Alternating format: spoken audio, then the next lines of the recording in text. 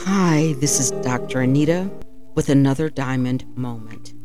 Diamonds are produced by time, heat, and pressure. The cut, clarity, and size of the diamond will determine its use. The use of the stone adds to its value. The first few cuts in a raw diamond will not be enough to bring out its beauty.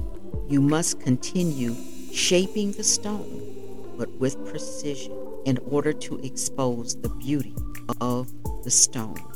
What pressure have you been under? What is the cut of your personality? Do you have a clear perspective of who you are? Does that perspective line up with where you want to go? Today, we're going to be talking about a number of things. One being definitions. In order for us to talk together, we have to understand exactly what's being said. We will also talk about concepts, precepts, shifts, and changes. The shift that we're going to be talking about is not the type of shift of I'll change the way I look outwardly. I'll change the way I'm wearing my hair, the color of my hair, or maybe the kind of clothes that I wear. The shift that I'm referring to might bring about changes in those areas, but that is not the type of shift that I'm referring to. I am referring to a paradigm shift. It is not the same definition as the one that the motivational speaker Bob Proctor talks about. It's not that type of shift. What I'm referring to is a complete change that comes from within, that starts from inside of you, that brings about a change that is reflected all around you. I've talked to a number of people who feel as though they're stuck in a loop and they just keep coming across the same wrong type of people. They keep entering into jobs that are leading them nowhere, and they're saying, what's going on in my life? Why aren't things changing? I need to do things differently, but I don't know how. When we enter into a paradigm shift of life, it changes everything that we are about. It changes the way we view life, relationship, our relationship with finances, with people, with things. When we enter in and find out what has caused us to become stuck in our previous way of life, it opens the door for everything to change. I've spoken to you before about the importance of having a foundation. I talked to you about the need for that foundation to be a true foundation, to be based in truth. Because if you are building a life on a change that will be so great until you've had nothing to compare it with, you need to have something that remains sure in your life to stand on while everything is shifting and changing. For me, that truth was found in Scripture. I'm going to be sharing with you some foundational truths that I learned, but I'm not sharing them with you to preach to you. That's not my desire. It's not my goal. But in order for me to express to you the change that I experienced in my life, I have to put it within the context of the truth that I stepped out on that caused my life to change. That for me was scripture.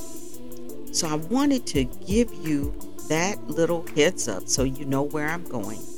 I trust that you have a belief system in your life. If you don't, I would highly recommend that be the first point of change. Finding that which is real and true and larger than yourself. Finding a place where you can be assured that as you grow and change, it is resting on a foundation of truth that will remain true. I learned through scripture how it is supposed to work. We're supposed to take in small pieces of information, combine those pieces of information, and get to a point of maturity where we can make decisions. Okay?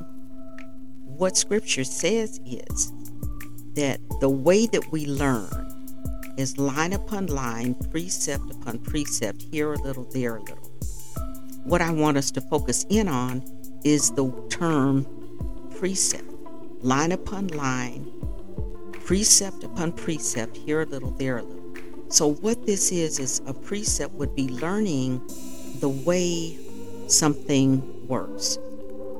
And then combining that, learning that meaning, combining that so that as you grow and develop, you can utilize those precepts, which eventually will bring about that shift that you're hoping to achieve in life. We don't learn things all at one time. It does take a process. Scripture also says that becoming something new is a process. And I would present to you that process has stages. Those stages are what we go through in a paradigm shift of life. One of the other things that I've learned and that I learned going through the changes that occurred in my life was it was frightening. Mainly because I knew that I couldn't stay where I was, but I also did not know where I was going or where I would end up when I reached that place. It takes courage to be able to do something that you hadn't done before. It takes courage in order to confront the limiting ideas, viewpoints, people, places, or things that have boxed our lives in.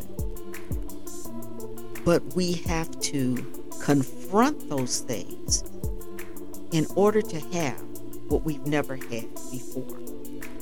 A paradigm shift is not a small thing, it's a large thing.